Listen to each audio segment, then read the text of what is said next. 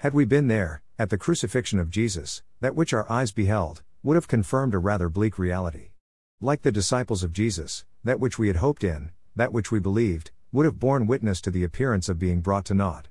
Jesus, the Son of God, who healed so many, who raised the dead, who calmed the stormy seas, and bore witness to the truth of his heavenly Father, had been nailed to a cross, and Jesus had literally died.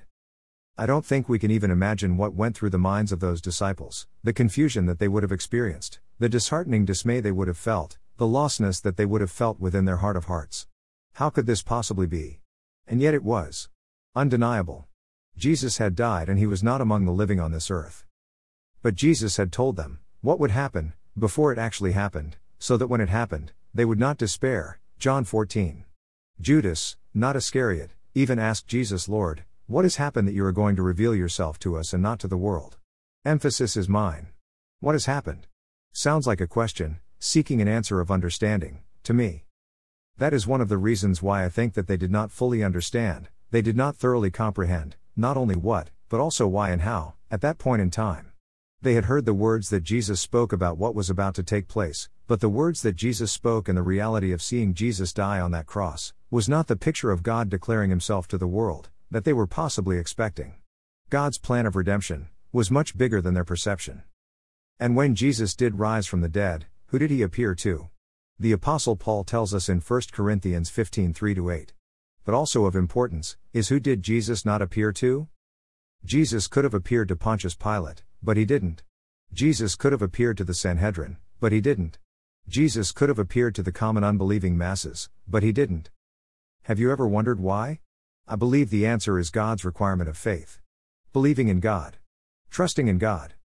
Remember Abraham? Genesis 15:6. Remember what Hebrews says about believing in God? Hebrews 11. Yes, that would be the whole of chapter 11.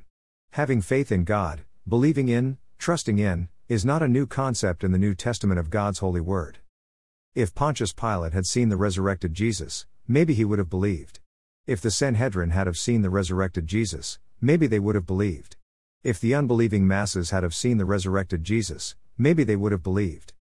But if they had believed, they would have believed because they had seen. And that is not faith or belief in that which cannot be seen. That is faith or belief in that which has been seen. There was, of necessity, some that bear witness to what they had seen and what they had heard, but for the vast majority prior to and after the death, resurrection and ascension of Jesus, faith in the unseen remains the vital necessity.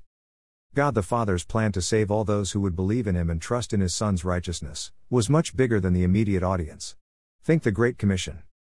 Remember what Jesus said about believing in him and not seeing? John 20:28-29.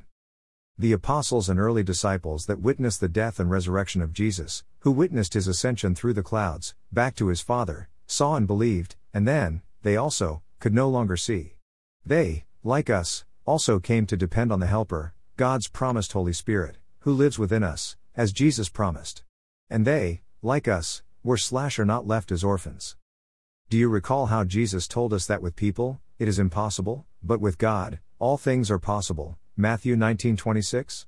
There is another impossibility with people, and that has to do with pleasing God, without believing in him, Hebrews 11:6, where we are told that and without faith it is impossible to please him, for the one who comes to God must believe that he exists, and that he proves to be one who rewards those who seek him. Read all of Hebrews 11 if you have the time. Faith is critical. Faith is required. Faith is the path chosen by God in his wisdom, to restore what Adam and Eve chose to walk away from. God is the great I am, and the reality of believing and trusting in God is pivotal because it is our acknowledgement of, and our dependency in him, that literally changes everything.